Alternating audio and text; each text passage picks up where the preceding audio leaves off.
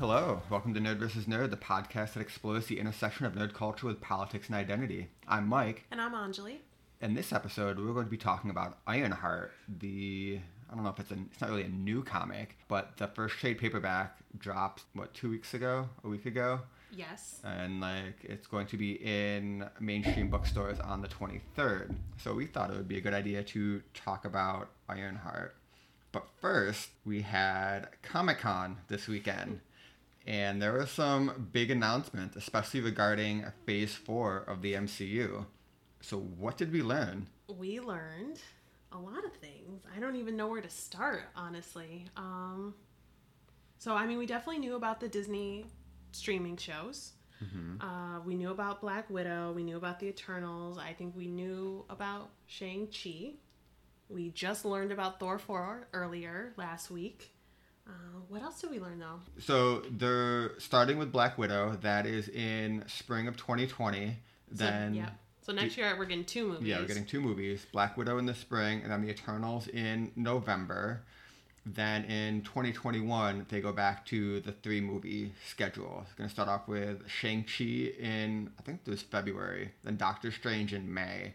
And then Thor 4 in November. And then those are the only dates that they announced, but they teased Blade, which is TBD. And they also hey, we have mutants too, and the Fantastic Four. They're saying we have plans for them. We just don't know what they are yet. Super exciting. Yeah. Super exciting. I think so. They're only doing 2 movies next year, but these Disney streaming shows, mm-hmm. I think they're gonna start rolling some of them out. Right? Next year as well? Yeah, I believe so. I'm kind of excited about a couple of these shows, like Loki and then Falcon and Winter Soldier. I'm really excited about. WandaVision would be pretty good. I think the What If sounds pretty cool. Because they had a whole comic series of what if this happened. And Peggy Carter became Captain America instead of Steve Rogers. That would be an interesting episode of that show. Then they also announced the Hawkeye show. Who cares about that? But I think he's going to be training his daughter to become Hawkeye, I thought was... Oh, that is a show I might be interested in. I just don't care about Jeremy Renner as Hawkeye. I just don't. Okay, we don't need to go back to our Endgame episode and rehash that conversation. I'm especially excited to see the Disney streaming shows sort of elevated to the status of these movies. Mm-hmm. That, they're not just some side thing that they're just going to do, mm-hmm. but that it seems like maybe they're going to really try to integrate the movies and TV shows together, which I think would be pretty exciting to see. Yeah, I hope so, because they already have Marvel TV shows. They have Agents of S.H.I.E.L.D., which has been on. They're in the 6th season now. They announced at Comic-Con that the 7th season will be the last. But then they also have all the Netflix shows. And none of these shows ever had an impact in the movies. And I'm not even sure if they ever were even mentioned in the movies. I don't think they were, but they did mention the Battle of New York and a lot of the Netflix shows. So the movies would have an impact on the shows, but it wasn't a two-way street. I mean, as proof of that, Mahershala Ali, he was Cottonmouth in season 1 of Luke Cage. Oh, he was. Yeah. And now he's going to be Blade. So clearly there's not intended to be a relation between the two. Yeah, which is kind of sad. I think that was a missed opportunity for the MCU. But I think it's going to be hard for them to not do that now that they have all the movie actors in TV shows. I could see them not having that happen, not having the TV shows impact the movies, because one of the criticisms against the MCU, especially in the beginning, was well, why do I have to watch this other movie to understand everything that's going on in this movie? And I think it's a much bigger commitment to ask of someone hey, watch this entire TV show. Absolutely. Even if they are going to be shorter seasons, and I don't even know if they're going to be shows. They might just be an 8-episode miniseries, and that's it. There won't be a season 2 of Falcon and the Winter Soldier. Maybe just the 8 episodes, and that'll be it. But it might be hard to ask that of someone. I don't know. I think the demand is there, though. I mean, they've got a pretty loyal, big audience, and so I imagine that. It's definitely gonna be more homework for people going into these movies. But I think there's an interest and a demand but I mean, like, that's the thing with the movies is even when, like, you can watch every single one of those movies except Endgame and Infinity War, like, on their own. They're all standalone. They're like little bits, like 5% of each movie.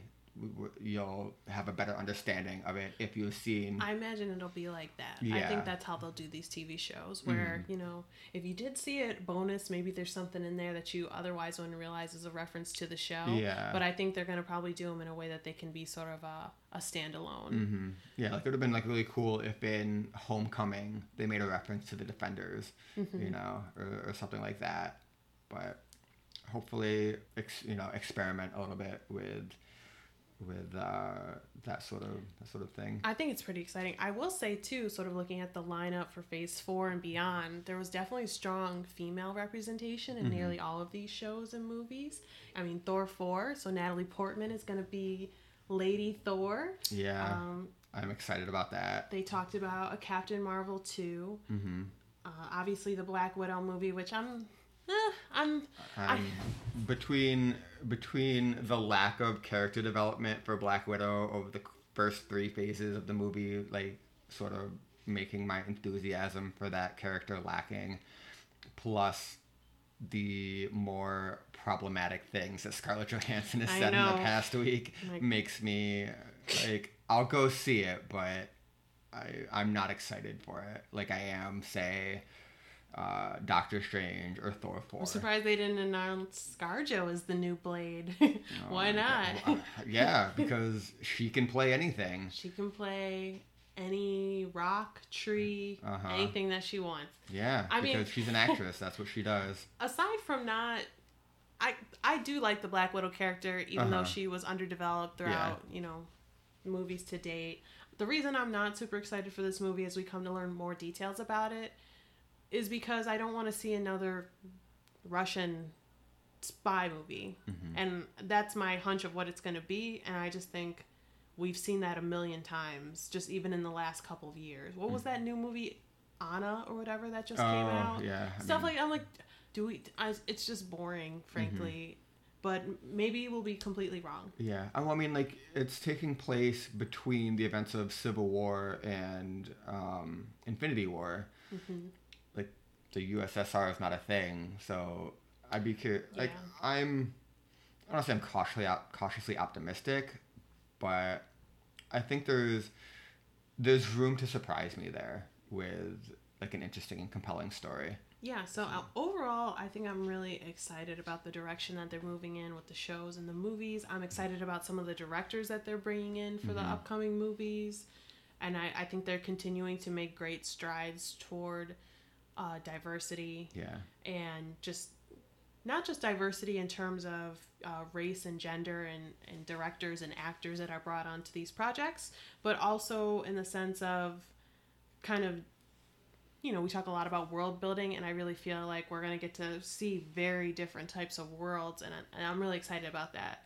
So we talked about things that they mentioned. What they didn't mention, obviously, is any sort of an Avengers movie. And so I think for now, I'm okay with that because I'm excited to sort of, go a little deeper into some of these worlds. What is the world of Shang-Chi going to look like? I anticipate Thor 4 will kind of remind us a lot of, like, Ragnarok, and I'm excited. I hope so. The, like, poster for it's very sort of, like, 1980s Technicolor sort of hairband. I love that. I love that these movies can have super different look and feel and tone, and that's really exciting to me. And so I'm just really encouraged. Yeah, I'm a little underwhelmed by the announcement, but that could just be the Endgame hangover. Like, that was this huge thing, and, like, how do you follow that up? It's like, well, you really can't. So here's what we have. It'll be good, and I'm excited to see a lot of this stuff. Yeah, and I think the important thing is that sort of this announcement sort of covers their upcoming projects through 2022. That's a relatively short time frame. I think in the past when they've done these announcements, it's been for like 5 years or so, a bit longer of a time period. And so I think, we just gotta, in Feige we trust. Yeah. I mean, they've already taken a bunch of characters that no one knew and turned them into characters that people cared about. I trust them to be able to do it again, especially if they bring in Ryan Coogler, and if they bring back like the Russo brothers who had a little tease about like, yeah, we do Secret Wars if Marvel wanted us to. So like maybe that's a thing that'll happen, and I trust them to bring in directors with their own voice and let them tell interesting and compelling stories. I agree. And so speaking of things that were not mentioned, sort of going into Comic-Con, there was some speculation that maybe they would talk about bringing Ironheart into the MCU. Yeah. And so I think, sort of to transition into our kind of main discussion about Ironheart, who is this person? In the aftermath of Endgame, there's been a lot of discussion. Who is going to take up the mantle of Iron Man now that Tony Stark is dead? Is it going to be Peter Parker? Is it going to be Shuri? Who's it going to be? And in the comic books, the person who takes up the mantle of Iron Man is actually Riri Williams, aka Ironheart. Mm-hmm. And so to talk a little bit about this character, for those who don't know, and even for those who are reading and might not know as much about the origins, so Riri Williams was a character created by Brian Michael Bendis, who has since moved on to DC. Mm-hmm. He created this character back in 2015. She first appeared in the Invincible Iron Man run, and then she also appeared in Champions, sort of an ensemble cast. But beginning last year in 2018, they announced the launch of her first solo title series. And so that's what we're going to be talking about mostly, is her solo title series. And we'll talk a little more later in the episode about some of the controversy around this character, especially the character's solo title series. But I think for now, we really want to foreground just all the incredible things that are happening in the solo title series. And so where do you want to start, Mike? Well, let's talk about the character, so like Riri's sort of origin story.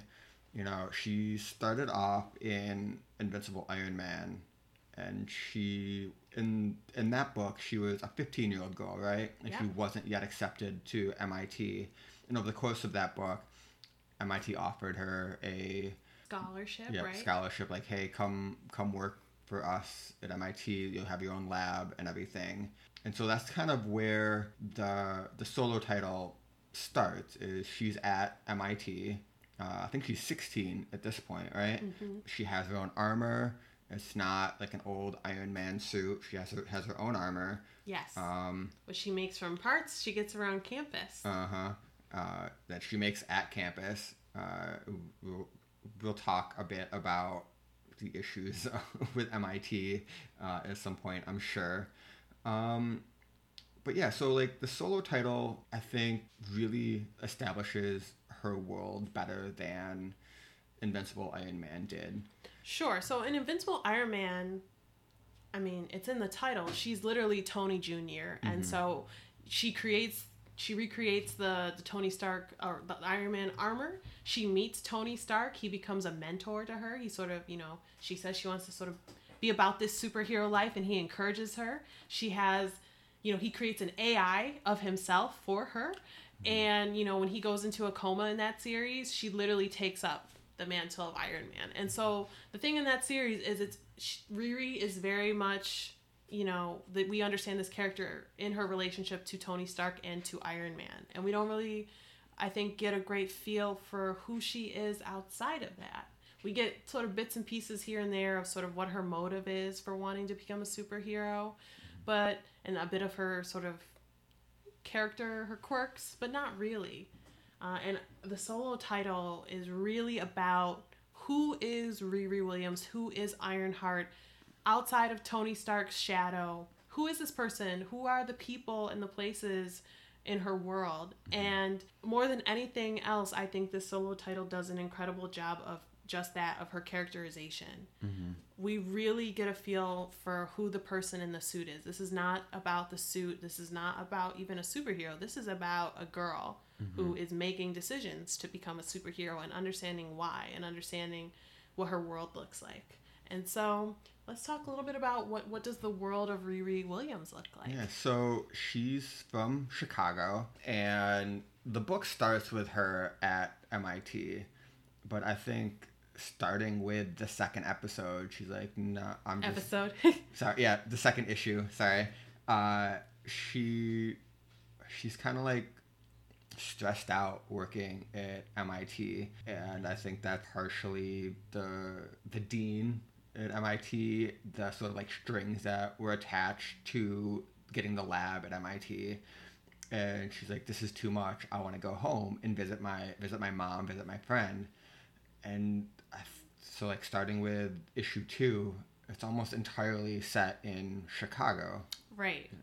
And so like I don't know that much about Chicago. I've never been there, but I feel like, I mean, Eve Ewing is from Chicago, so I think she infuses a lot of her experiences in that city to make it more grounded, more believable, more real.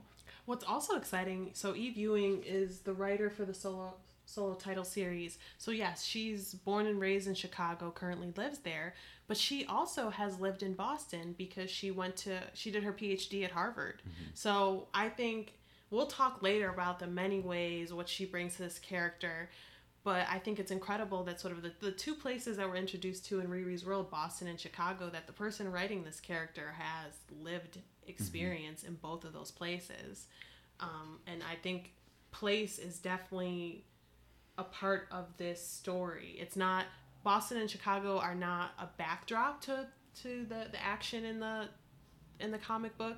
They're sort of characters, more so Chicago, I think, than Boston so far, but it's a character in and of itself. And I think there's, at the beginning of, is it issue 3 or 4? It literally opens up in Chicago, and it sort of talks about the perceptions of Chicago by people outside the city. Oh, people consider this a dangerous place. And they're sort of playing around with this idea of, well, okay, why is it dangerous? Yeah. There's this one panel where they say some people call our city dangerous, and there's a police car, sort of parked on a corner, and then there's some people hanging out on the corner. And I think even there you can read into it and say, okay, yeah, some people call our city dangerous. Is it because of these people on the corner? Is it because of our police officers and what they're doing? Like, well, let's play with that. Yeah, I remember that sequence. I thought it was interesting.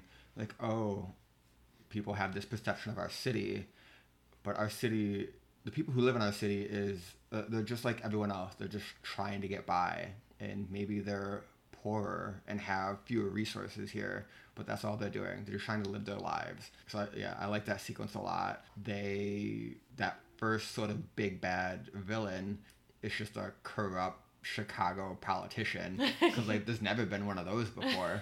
So I think, yeah, just bringing in elements of Chicago that like a little stereotypical, especially like the corrupt Chicago. But I mean, like that's a thing. Or even just, I think it's interesting that, when Riri sort of encounters the Chicago Police Department, the first thing she does is she puts her hands up. So she's in her armor. Yeah. She's a superhero. And even as soon as she encounters the police, her hands immediately go up. And so this is a story that's definitely grounded in place. And I think you're right, where Riri, we sort of see her sort of struggling to navigate these different places she sort of calls home, whether it's her lab, whether it's Chicago, and sort of this feeling of like she cares about these places, but her sort of relationship to them is uneasy. So I don't know, we want to talk about MIT and her lab and the issues there. I mean, we can. So she has a lab at MIT, and in the first couple pages of the first issue, like she walks in like, oh, hey, there's people in my lab. Who are these people? And it's the dean. He's like, oh, I told them about you and they want to meet you. And she talks about how it's like, well, this is my lab. And she mentions like I don't feel comfortable with you putting me on display like this, and then like something happens with one of the pieces of equipment, and like laser beams shoot out, and like no one gets hurt, but someone could have, and the dean's like, why are you doing this? And Riri was like, look, I wasn't expecting people to come by. Like, this is a lab with dangerous, like, instruments, not a zoo. Like, you can't put me on display like this. Yeah, so... I think that is very relatable content, especially as a person of color who's, you know, sort of been the recipient of scholarships or been sort of admitted to these kind of more exclusive spaces, and this feeling of like, oh, this tremendous opportunity, you should be so grateful, but sometimes there's these strings attached that sort of, you know, it's not all that it seems all the time, and sometimes people feel like you owe them something. It's like, you know, you're given access to these resources or these great opportunities, and then you sort of owe people something in return, or people sort of feel like they can sort of there's not that sense of that she has ownership or privacy over this, that they just kind of have access to her. That, yeah, like you said, she's on display for these people. And so, you know, she's obviously very frustrated with that. And I think that is super relatable. Well, the other thing that, I mean, I don't know if this is relevant or not, but so in Invincible Iron Man, as you mentioned, she reverse engineers the Tony Stark armor in her MIT dorm room, and she does this kind of using things that she acquires from across the campus. Some people would say stealing, I guess. But I think it is worth noting that there is a very strong culture at MIT of hacking, where, you know, sort of this idea of like sort of innovation and creativity and playing around with the resources on campus is something that is welcomed and even encouraged. And so, you know, I think that's worth, you know, that context is important, because I feel like that's the thing. Oh, she stole this stuff to make the suit. I don't know if that impacts her characterization, but I feel like people could read into that or not read into that however they want to. Right. I think for people who know the history at MIT, they'd be like, oh, that makes sense. That is something an MIT student would do.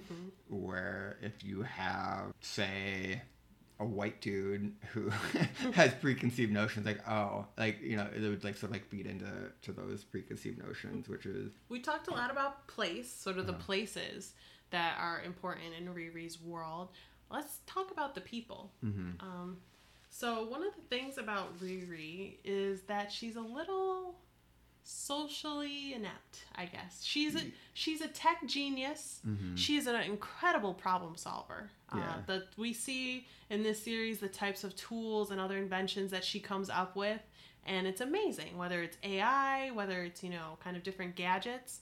But when it comes to navigating sort of relationships with other people, she's not the best. Yeah, and like they sort of started that in Invincible Iron Man #1, where Riri is 5 years old and her parents take her to like a psychologist or something. Like, we don't know what's going on, and the psychologist, like, your daughter is a super genius and you're gonna have to give her, we're gonna have to find a way to give her like the mental stimulation she needs so she doesn't get bored and everything. But you as parents are going to have to sort of bring her out of that really technical, very sort of intelligent world. Like, show her that there's a world outside, you know, so she like makes friends with, you know, quote unquote normal people, you know, where she experiences life and not just, you know, is face deep in gadgets and technology. But the other part of that is, okay, so it's not just, yes, she's a super genius, and so she's more in her element when it comes to technical things, maybe, rather than personal. But I think it's also that, you know, a big part of her backstory is that a lot of the people who she was close to have died. Her father was dead before she was even born, and then her stepfather and her best friend were killed. In front of her. Yes. And so I think that's part of it. It's not, I don't think it's so much just, oh, this is her personality, she doesn't know how to interact with people. I mean, you've lost many people who are really close to you. I'm sure that's going to affect how you sort of, you know, your ability to get close to other people and form relationships. Yeah, and one of the things that gets talked about in the first couple issues of Ironheart is the sense of isolation that she feels, you know, because she's a 16-year-old super genius at MIT, so she's already unique in that way and can't relate to anyone else on that level. And she's away from home. Yeah, she's away from home.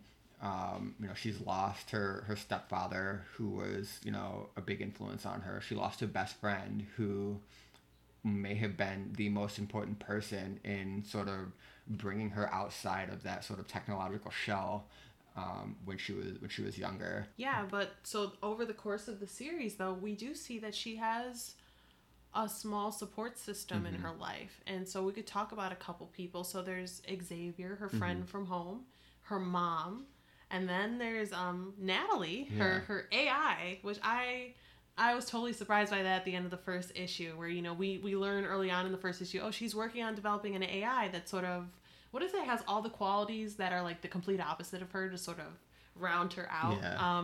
And so the AI is complete, and it's her childhood best friend who was killed, basically. It embodies the essence of Natalie, which was really cool, I think, as an end to the first issue. I really like that reveal at the end. Yeah. And then she gives it some sort of acronym that spells out Natalie, kind of like how that's something Tony Stark would definitely do too. Oh yeah. So. Yeah, and so I another thing I love about the first issue is they spend a lot of pages toward the end. It's a conversation between her and Xavier, her friend from back home, and I think those pages are incredible on multiple levels, because you learn a lot about her as a character, not only through the dialogue with Xavier, but if you look at what's happening in the panels, they're telling you a lot about her without telling you. So she's talking to her friend, and she's, sitting at her desk. Her desk is super cluttered, and you can tell through all the items on her desk things about her. What's she like to eat? She's it comes up that she's a Star Trek fan. We find out what type of music she likes. We get a feel for her personality all through her conversation with this person. And throughout the series, Xavier, I think, is sort of, he's a really good friend to her, and I think he's also a moral conscience, and he's definitely, I think, more, as we talked about, if Riri's sort of not good at picking up on social cues, Xavier really is, and he's sort of there to sort of sometimes offer perspective, like, where she's not seeing it. So of all the characters, who do you really like in her life? I think I like Xavier a lot. I think that first conversation in the first issue sets up their relationship really well, and it's sort of, they were friends before, but you know how people are friends, but then there's like that one conversation where like things just like change just a little bit, and like, they're closer, and like, okay, like the relationship's different now. And I think that conversation was that moment for them. And I think over the course of the series, he's going to be as important in sort of humanizing her as Natalie was. And so I'm looking forward to seeing that happen. Her mom tried, and her stepdad tried, like, hey, you got to go outside and play, and they could never really get her to do that. And I think Natalie was able to do that, and I think Xavier will be able to do that too. I think I forgot to mention another friend of hers, Deja. So I think we see in the beginning of, I want to say, issue 2 or 3, there's sort of a flashback to Riri's first day of high school, where she's like 12. Yeah, and of course she's like an intellectual force, which is why she's in high school at such a young age, but she's having trouble opening up her locker. And then there's this girl that comes, Deja, an older student, who helps her and is sort of looks out for her and is sort of a protector, I would say. And then we sort of, in her character arc in this series, Deja is kidnapped, and now Riri's sort of the one who needs to protect her, and sort of, the roles are reversed. And one, I love, we should add with all these characters, the artwork, like the way that we've talked a lot about the dialogue, but the way that they look, their hair, their Riri's outfits, I love them. Especially, I've heard a little bit about this, like black hair is not necessarily easy, I think, for a lot of black natural hair, for people to get that right. And so I think with Riri and with Deja and with her mom, it's really on point. The outfits are super on point, and so I got to give it up to the creative team behind Ironheart because I think they're really doing an incredible job in making these fully fleshed characters come to life. So who else we got? Talked about Xavier, talked about Natalie, Deja. We talked about the champions. They bring them in issue 7. 6 where she has to like go save Miles Morales, and you see their relationship. It's kind of contentious. I think they respect each other. I don't know if they really like each other, but they're sort of like, oh, you're a superhero too, and you live this life too. So. And I really enjoyed the fact that they didn't necessarily get along with each other, because I think, oh, they're on the champions together, and also I think some people would say, oh, they're both, you know, 2 young black superheroes. Oh yeah, of course the 2 black people on the team, they'll be friends. And no, they're not. You know, because black people are more than just skin color. Who knew? It's really subtle, these choices, but I think they're pretty impactful. And so I think. So we've talked about people and places, and you know, just overall Riri's characterization. And shout out to Eve Ewing for doing an incredible job, just the script and the dialogue for this. And I think, too, it's not just that it's a really great script that really kind of does a good job of character development, but the artwork really matches the script. So it's not just the language, but it's Riri's facial expressions and it's her body language. It's all lining up to tell us a lot about her. And I would just say for anyone who's, you know, interested in checking out this comic book, just check out issue number 1, because I think issue number 1 is exactly what you want to see in sort of an issue number 1. And of course, it's not necessarily Riri's origin, because as we talked about, she appears in Invincible Iron Man and Champions. But as an issue number 1, it is tasked with sort of giving us her origin story. And the way that they do it really well, where it's very sort of subtle and gradual. It's not in your face. And you're not thrown with all of this at once. It happens over the course of the issue. And there's just some really beautiful scenes, I think. And it does everything I think you want an issue number 1 to do, while still feeling like a very fresh take. So there's something here that's hitting all the right superhero beats, but it also feels like something utterly unique and very much Riri. It doesn't feel like anyone else. Yeah. And I think that is because of Eve Ewing. I think when you compare Invincible Iron Man to Ironheart, the character, like, it's different. I think Ironheart's more authentic, and this is because of Eve Ewing. And I think for 2 reasons. One, she was at one point, you know, a black teenage girl. In Chicago. Yeah, in Chicago, you know, and Brian Michael Bendis, like, he's super talented, but he's not. He was like he can never claim to have been, you know, a black teenager in Chicago, let alone a black female teenager, you know. So I think Eve Ewing brings that sort of that knowledge, you know, that experience to writing Riri. And also I think it has to do with the way Eve Ewing sort of develops the character. I do think Brian Michael Bendis did a really good job establishing who Riri is and her personality. Eve Ewing sort of takes it that next step and lets us see who Riri is, like, for real. She takes sort of like the groundwork that Brian Michael Bendis laid and just sort of advanced it, you know, because she's a little bit older. She has more experience being a superhero now. You know, it's less sort of Riri fangirling over Iron Man and Iron Man's tech and everything, and more Riri understanding that I'm not Tony Stark. I need to figure out who I am and what hero I'm going to be. I think you see that a little bit with some of the other characters too, where, because Eve Ewing, you know, grew up in Chicago. She knows what people in Chicago are like, you know, so you see that little, like, fleshed out character development in the supporting cast too. And I just think, yeah, Eve Ewing just makes the whole thing more authentic. Yeah, I think she does too. And I think what she also brings to it, aside from lived experience, she's an incredibly talented writer across multiple genres. So she writes poetry, she writes plays, she writes like scholarly books. I feel like she writes other things. I'm trying to think. She writes everything, basically. Yeah, she writes essays. Yeah, didn't she get her PhD from Harvard? She got her PhD in education from Harvard. She's a sociologist of education. She's a professor at the University of Chicago. And so she's a true writer. This woman's got a full plate. Wow. She's a writer. She's also writing children's books, too, that have not come out yet.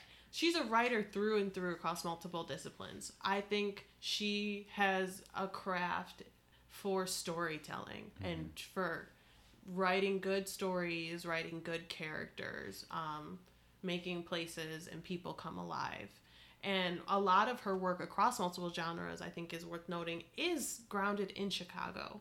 And so having someone who has such a love for this place and for people in this place and who just wants to tell new stories is incredible. And she's also a lifelong comic book fan. And so I think we see all of those things come through because what we're getting in Ironheart is we're getting really great storytelling, we're getting character development. And I think it's also important to accentuate that it's a lot of fun, you know?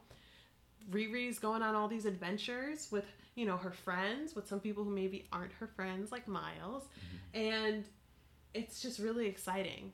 And so, you know, by nature of this podcast, we want to emphasize what they're getting right in terms of representation and things like that. But this is, you know, it's a comic book and it's really fun and creative and adventurous.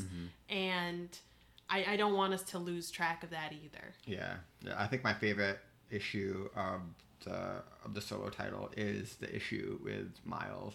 Like I like the interactions they have. You know, it reminds me a lot of sort of like the one-liners you would hear in, you know, some of the MCU movies between like, you know, Cap and Tony. And it's just, yeah, like they're just fun, exciting stories. And Riri is pretty funny, I think, in general. I appreciate like there were two lines in the Miles Morales issue, you know, so it's like, I've been working on my social skills, but being trapped here with you is a trial by fire I did not ask for. Like, I thought that was really funny. And then, like, they she, like, blows off the door and sort of, like, yeah, anyone who has vacation home money probably has new door money. Like, I just thought those were they were funny, but I think they also show sort of, like, the development of Riri's character, you know, through e-viewing.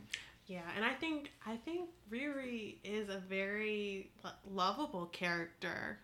So I've seen people talk about the fact that, she has an ad. Again, I think some of this is from her prior characterization under Brian Michael Bendis, which, not to take anything away from him, because he created this character, and I think this character is great.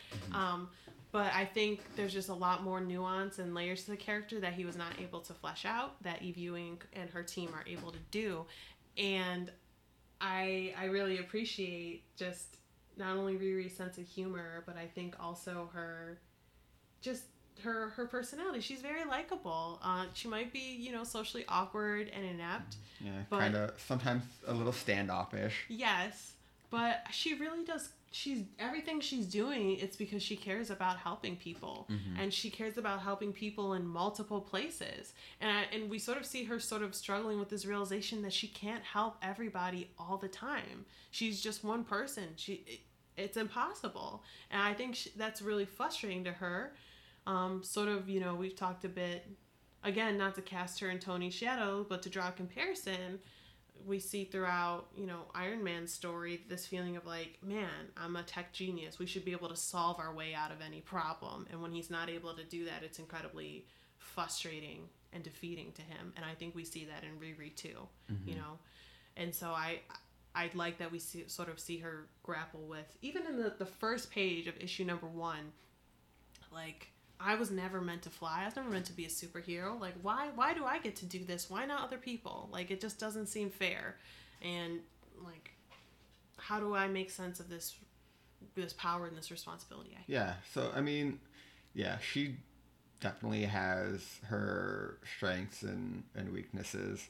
I think a big issue for her is the sort of taking the weight of the world on her shoulders and not letting other people share in that burden, despite them like saying like, let me help you. She's like, no. And I think part of that is what's happened to her. I think part of it is the sort of the isolation of being who she is, being that smart. You know, like no one in the world is that smart. Like there, like there's right. Tony Stark, and then, you know, you have a lot of other characters who are really intelligent, but they're not on that level. Like Peter Parker wasn't on that level. You know, T'Challa is not on that level. You know, I don't think Shuri is on that level. Like these are the two people who have this sort of level of intelligence, and so she's just like she feels like no one else can do it. It has to be me. Mm-hmm. I think you see that that's very much a Tony thing that we've talked about, you know, in the MCU movies. But I think she has those same traits too.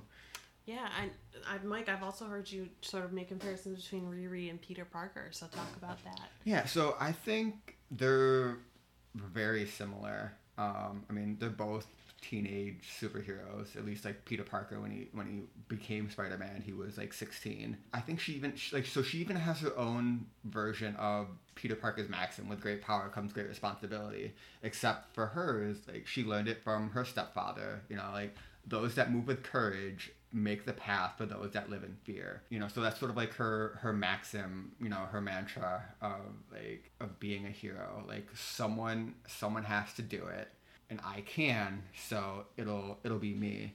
You know, but I think they have more in common than just, you know, that. I think she has a lot of the same strengths and weaknesses as Peter Parker. That whole sort of social isolation thing, where she has these powers, this suit. You know, Peter Parker had the powers of Spider-Man. No one else does. You know, so someone has to do this, so it's going to be me. I think they both have that same sort of attitude, the whole like solo shouldering of that burden. You know, and that's not a strength, I don't think. It's definitely a weakness, because you can't do everything by yourself, you know. And I don't know how well Peter learned that lesson. I don't know if Riri will learn that lesson. I hope she does. But yeah, I think they're just two relatable characters. You know, like they're both underdogs. I think they're very, very similar characters. And like I think that's why I like Riri so much, because I like Peter Parker a lot. And I'm like, oh, Riri's a lot like Peter Parker. I can't identify with everything in her life, like and I couldn't identify with everything in Peter's. But she's just a compelling, interesting character, and you root for her. You do, and she's very relatable, and you know she's flawed like any other human being, and she's also a teenager. Mm-hmm. And I think they do an excellent job of, you know, reminding you of the fact that she's a kid, she's a teenager, she doesn't understand insurance. Right. You know, I mean, I'm an adult and I don't understand insurance, so who can blame her? You know, yes, being a super genius, there's still all these other things that she's still growing and learning. Mm-hmm. And I just really appreciate that they sort of maintain her innocence with all that she's able to do and all that she's seen so far. And so I'm super excited to keep reading this series and to see how this character grows and learns. And I think that's what I love, is that they've set it up where it's like, you know that she has so much more to learn and to do. Oh, she's smart, but we want to see her form relationships with other people. We want to see how she's going to figure stuff out and sort of acknowledge sort of the limits of her own knowledge and push through. Yeah. Yeah, I think another one of her weaknesses is sort of like where she gets her motivation. So in Invincible Iron Man, there was this scene with a teacher where she was like she raised her hand like, I know what I want to be when I grow up. And she's like, well, okay, what do you want to be? She's like, I want to be a scientist. He's like, that's great. And Riri's like, what? No, you're supposed to say I can't do that. You know, like I think she gets too much of her drive in trying to prove other people wrong. Really? I don't feel that way. Really? I mean, like that's the sense. Like I sort of pick up on that a little bit. You know, definitely in that one scene. I picked up on that scene, but I actually feel like that scene feels very much not the same character that we get in the solo title series. Like that scene just feels so weird. I remember reading that and thinking, like, why would anybody say that? I can't imagine anyone saying that, especially not a young black girl. I just can't. To me, it just felt like really inauthentic. So I almost don't even really, like, it almost doesn't really count to me. I have a hard time believing that she would ever even say that. Like, that Riri would say that, or that anyone would say that. Yeah. I mean, but she's you know, a 5-year-old super genius, so. Yeah. But I mean, like, I think I see it a little bit in her interactions with, like, not even in Invincible Iron Man with just, like, that one scene, but, like, her interactions with, you know, Sharon Carter. I think Riri's got a bit of a chip on her shoulder. She does. So I think I get what you're trying to say. I just don't agree. I don't think I agree with the way that you're saying it. Okay. I don't think that she's driven to prove people wrong, but I think she gets a satisfaction out of it when she's able to. I think she's very confident in sort of when, especially when it comes to. That might be a better way to put it. Yeah. She maybe she gets too much satisfaction in that like when she proves someone wrong, I don't want to say she gloats, but I think it can sort of like turn people off from her and her personality, like when she does that. Yes, I think so. I think she is confident in her ability to problem solve her way out of situations, and usually she's able to. Sometimes there's consequences, though, that I don't think she foresees and doesn't deal with well. But I think she gets a satisfaction knowing that, oh, I can figure this out. I can do this. I can come up with a solution to this. And I think sometimes her, like, persistence is off-putting to people when they're like, no, you're not thinking this through.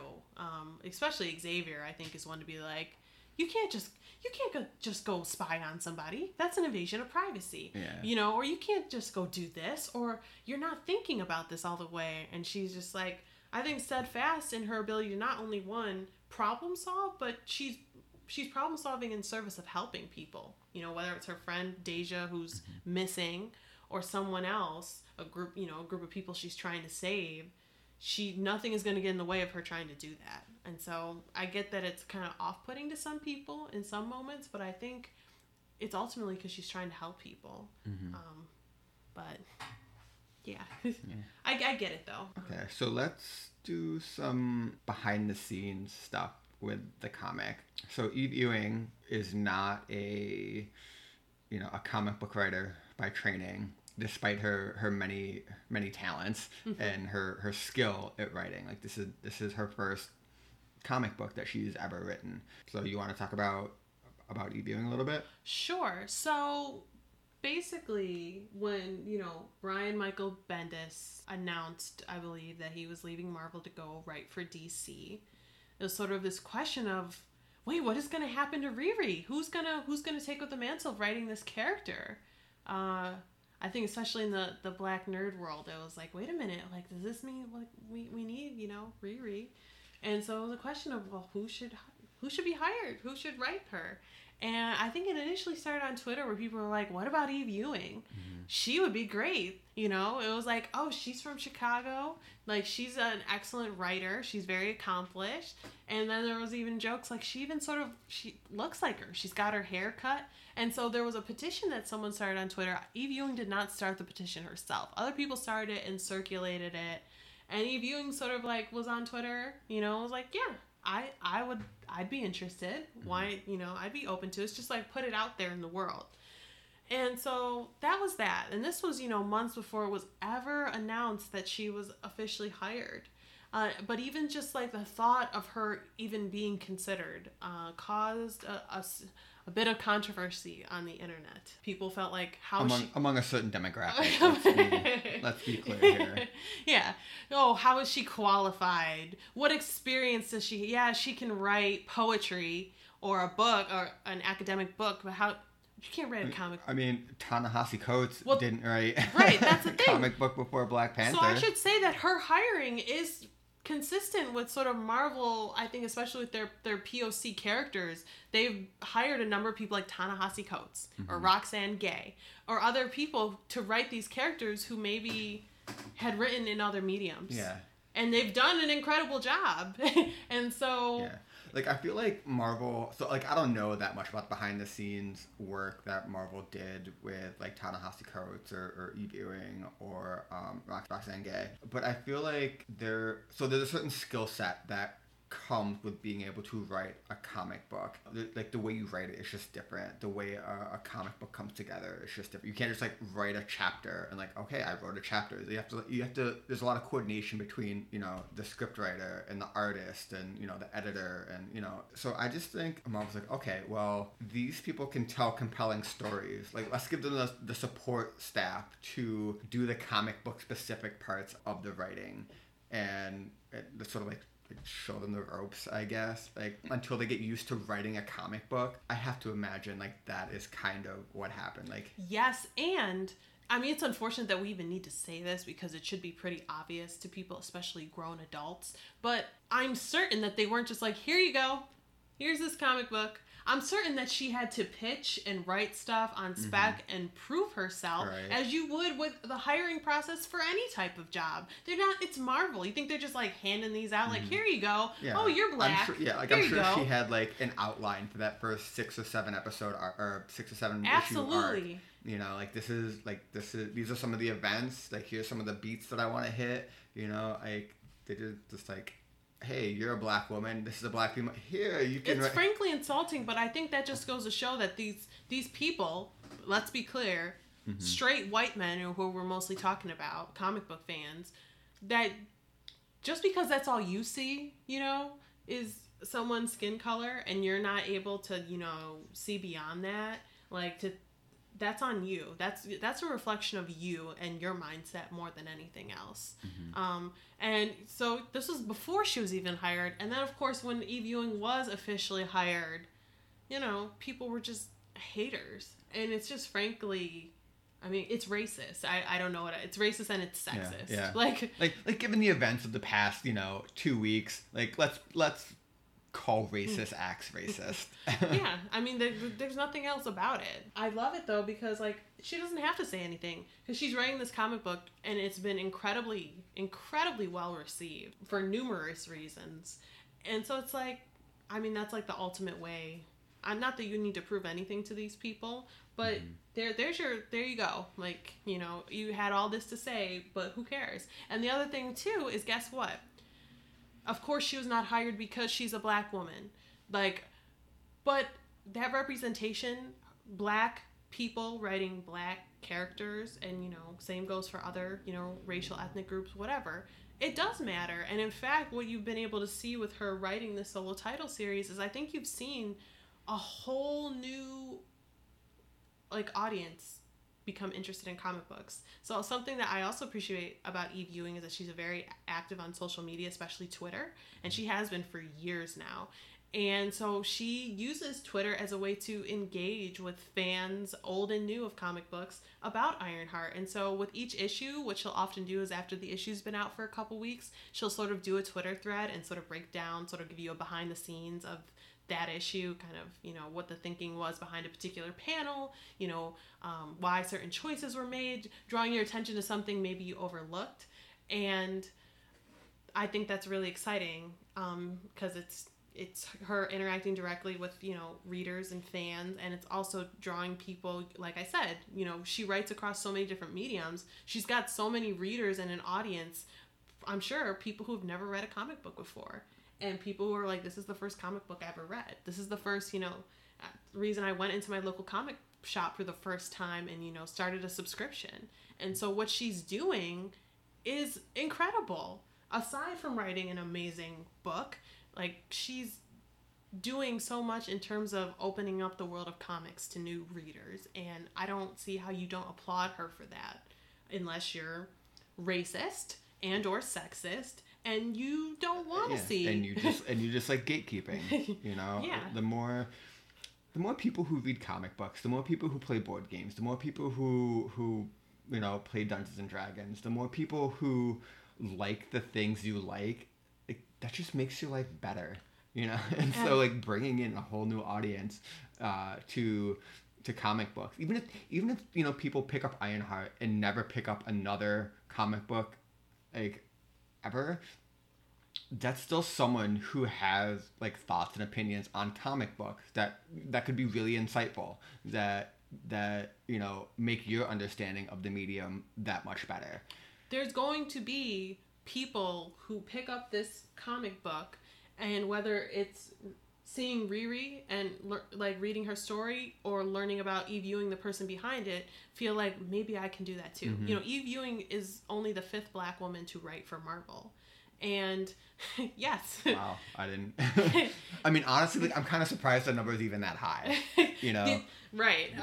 But the point is, like, we're at the very beginning, and so the hope is that we see so many more representations and more people who feel encouraged. Like, maybe I could write comic books too, or just feel maybe inspired by this story. Yeah. 6 months ago, a 12-year-old picked up Ironheart #1 and loved it. In 20 years, she's going to be writing a comic. And, like, how can you be upset at that? Like, that's a good thing. I've read interviews with Eve Ewing where she talks about that. So they say to her, oh, did you ever want to write a comic book? Or, what is your relationship to comic books? And, she talks about being a lifelong fan since being a kid, and how, her and some of her classmates would, they'd say like, man, I want to write for Marvel or DC when I get older. I want to write comic books. And how she always didn't feel comfortable just coming out and saying that because it seems so implausible. Whereas, maybe like a white male classmate, oh, I'm going to do this. I want to do this. Like, you see yourself more, not only in terms of the characters, but the creators behind the comics. And just, it didn't feel like you didn't see an example of it. So it's really hard to believe that you could do that. And so, if nothing else, she is hopefully paving the way for people, like you said, to come after her. And that's incredible. And I think she's aware of that, and she's intentional about that. She doesn't want to be the only one. She doesn't want, oh, I'm number 5. Yay. Look at me. This is great. It's like, let's like increase that number exponentially over, the next, several years, decades. And why not? Like, why? I think sometimes too, people have this like scarcity mindset where it's like, oh my God, like all these, more diverse writers and voices in comic books, what's happening, as if it's like there's a limited amount of comics that we can have. Like, they're not, like, as if there's not room for everyone who's interested. Right. Why not? Like, why are we like operating almost on like the scarcity mindset? Like, her being hired is going to take away from someone else. Like, yeah. I mean, let me know when 13% of American comic book writers are Black, because it's not right now, To say nothing of, other, racial and ethnic groups. Like, yeah. And like, I'll concede that there's a finite number of physical comic books that can be written, just because they cost money, and if you want to produce a physical comic book, you have to, invest in it. And if people aren't buying that comic book, but we live in the world of the internet. The cost of, a webcomic is, it's the effort you put into making it, and then a hosting fee. The cost of a webcomic is nowhere near the cost of a physical, comic book. So there's plenty of room for characters, or for creators to make what the comics they want to make, or the movies they want to make. There is room for people to be creative. Just because Eve Ewing gets hired to write Ironheart doesn't mean that the white guy comic book writer is out of a job. He can still create. And yeah, or even just the idea of, well, who is qualified to be a comic book writer? What skill sets does that entail? And just, I think the important thing to understand too, with all the controversy and contention over Eve Ewing's hire, and other facets of this comic book, is that we like to think sometimes that, as we we become more progressive over time, we see more change over time, more diversity over time. We're certainly, I think, in a moment right now where we're seeing a lot of diversity, not only in the comic books, comic book movies, like racial and ethnic diversity in particular, especially I think with African American creators, characters, stories.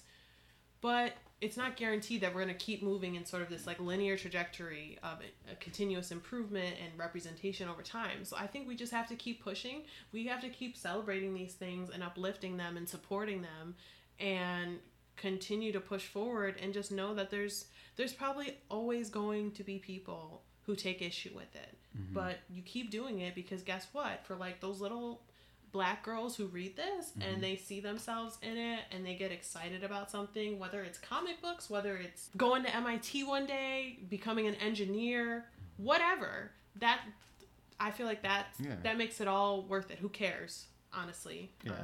Stay mad.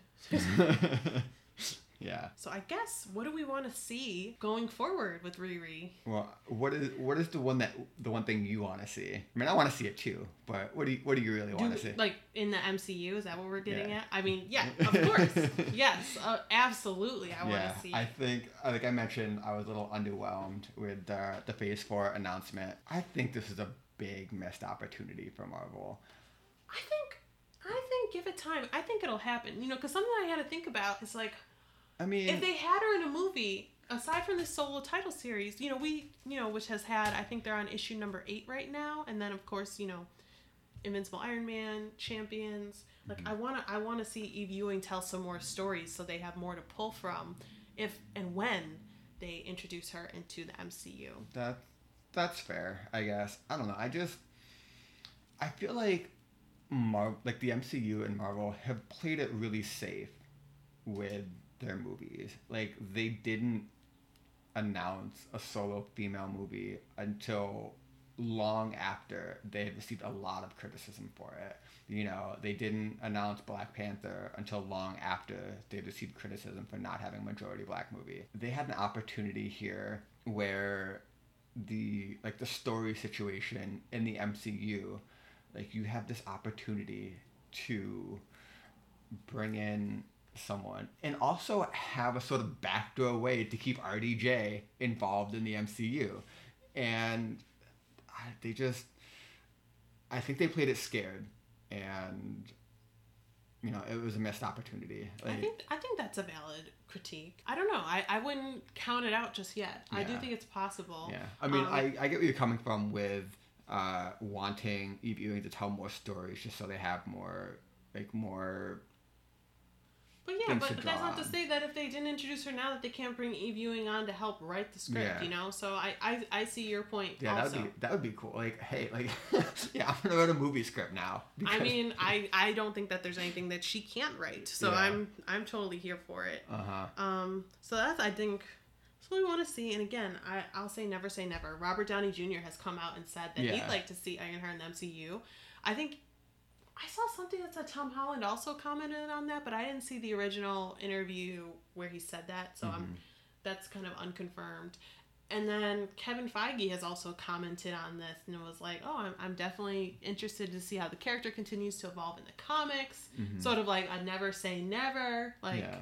No, I think it's an opportunity to have a sort of, so you can take like Homecoming or Far From Home, have like these fun teenage movies, but like in a different setting. And also have what is essentially like a lot of the Iron Man visuals. Like, I think a lot of people enjoy that part of the MCU. I don't know. I'm a little disappointed that they didn't take a risk, and I don't think it would have been that big a risk. I think people would have flipped if they'd announced Ironheart.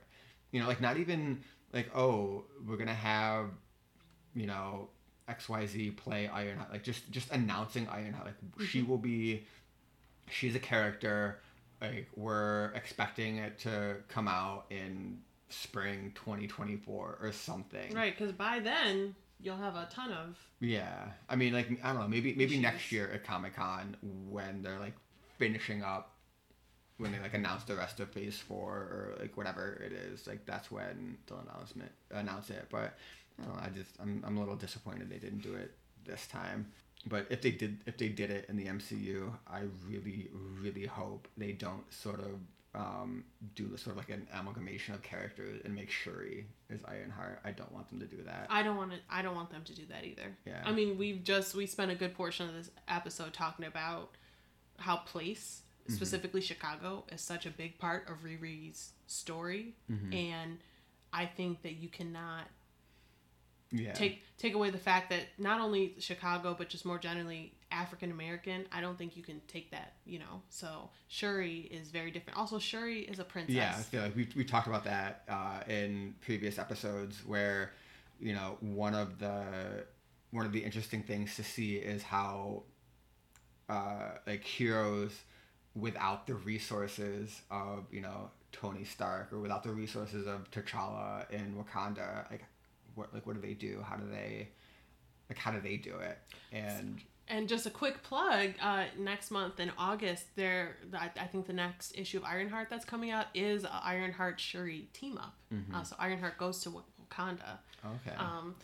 But I agree with you. Also, I mean, that would be what did we say also earlier, that you can't conflate two young black teenage superheroes. Yeah. They're not interchangeable. They're not gonna, And so I think it would be insulting to think that you can just kind of merge aspects of Ironheart into Shuri. Young black woman good with technology. They're the same character. No, they're not. Right. So I will protest outside Marvel Studios if they do that. Yeah. But so to focus on Riri, I think going forward, I just want to see how Riri navigates relationships. Whether it's dating, whether it's, if we get her back in Boston and see her at MIT, we've seen how she interacts with the dean, but what about other people on the campus? What about classmates? Yeah, because she, in the first issue, she was invited out to dinner with some of the other students, and she turned them down. I wonder if she's gonna sort of understand that she needs other people in her life, because humans are social creatures. And to your point earlier, Mike, she is a super genius. She definitely is kind of isolated by that fact that she can't connect with a lot of people on that level. Now, there's some pretty smart people there. Yeah. So, maybe she's able to connect with some of her classmates there, and they can at least bond when it comes to technology and inventions and things like that. And so I definitely want to see her navigate kind of new social situations, both in Chicago and, back at MIT. Yeah. And I kind of want to see Riri just be a person, be a 16, 17, 18-year-old and get excited about the things you get excited about and just have fun. I want to see Riri go to a Comic-Con and cosplay. Yeah. Can you imagine just she goes to San Diego Comic-Con, lands and just steps out of a suit and she's wearing a Gordy costume with the visor and everything. I want to see that. Yeah. Yeah, that would be I think it'd be a funny callback to the first issue, and also just kind of bordering on absurd thing, but whatever. She's 17 and wants to go to San Diego Comic-Con. Yeah, and to that point, I definitely want to see her more in her element. Just what does she do for fun? Again, issue number 1, we get a lot of good hints of that. But I just want to see it more, whether it's her, maybe she goes to the record store, just little things like that. Yeah, goes and picks up a Tribe vinyl or something. And I have full confidence that Eve Ewing is going to give that to us. And so I can't wait. Anything else? No. That we want to see? I just want to keep seeing more. I genuinely love this comic book. It's so exciting to me. Something that I think we do really quickly want to just uplift a little more is the artwork, because we talked a lot about Eve Ewing, but as you said, Mike, a comic book is the creation of a huge team of people, writers, editors, artists, and illustrators. Yeah. And maybe I'm biased, but I think the colors and everything in this comic book are really beautiful. Truly, they not only help tell the story, but they're gorgeous to look at. Yeah. It's really bright. It's I like her armor coloration. It's different than Tony's. I really like how in Invincible Iron Man they sort of foreshadowed it, because there's a meeting with Pepper Potts on a rooftop and the sun setting, and so like it makes her armor look purple and yellow instead of like red and yellow, and I thought that was cool. So I think that's our episode for the week. We hope you enjoyed it, and as always, if you like the episode, please rate and review us on iTunes or Google Play or Stitcher or wherever you get your podcasts. And we'd love to hear from you about today's episode, past episodes, and future episodes. And if you want to reach out to us, you can do that through emailing us at nerdversusnerdpod@gmail.com. So that's nerdvsnerdpod@gmail.com. And you can also find us on Facebook and Twitter at nerdversusnerdpod. And so for our next episode, Mike, what are we going to talk about? We're going to be talking about Veronica Mars, one of my all-time favorite TV shows. Season 4 dropped on Hulu on Friday, a week early. I was super surprised at that. I had been in the middle of a Veronica Mars rewatch to get ready for season 4. I put the rewatch on hold and just start the new season. So I'm really looking forward to that because, again, one of my all-time favorite shows. So that'll be next time on Nerd vs. Nerd. We'll see you then. All right, bye. Bye.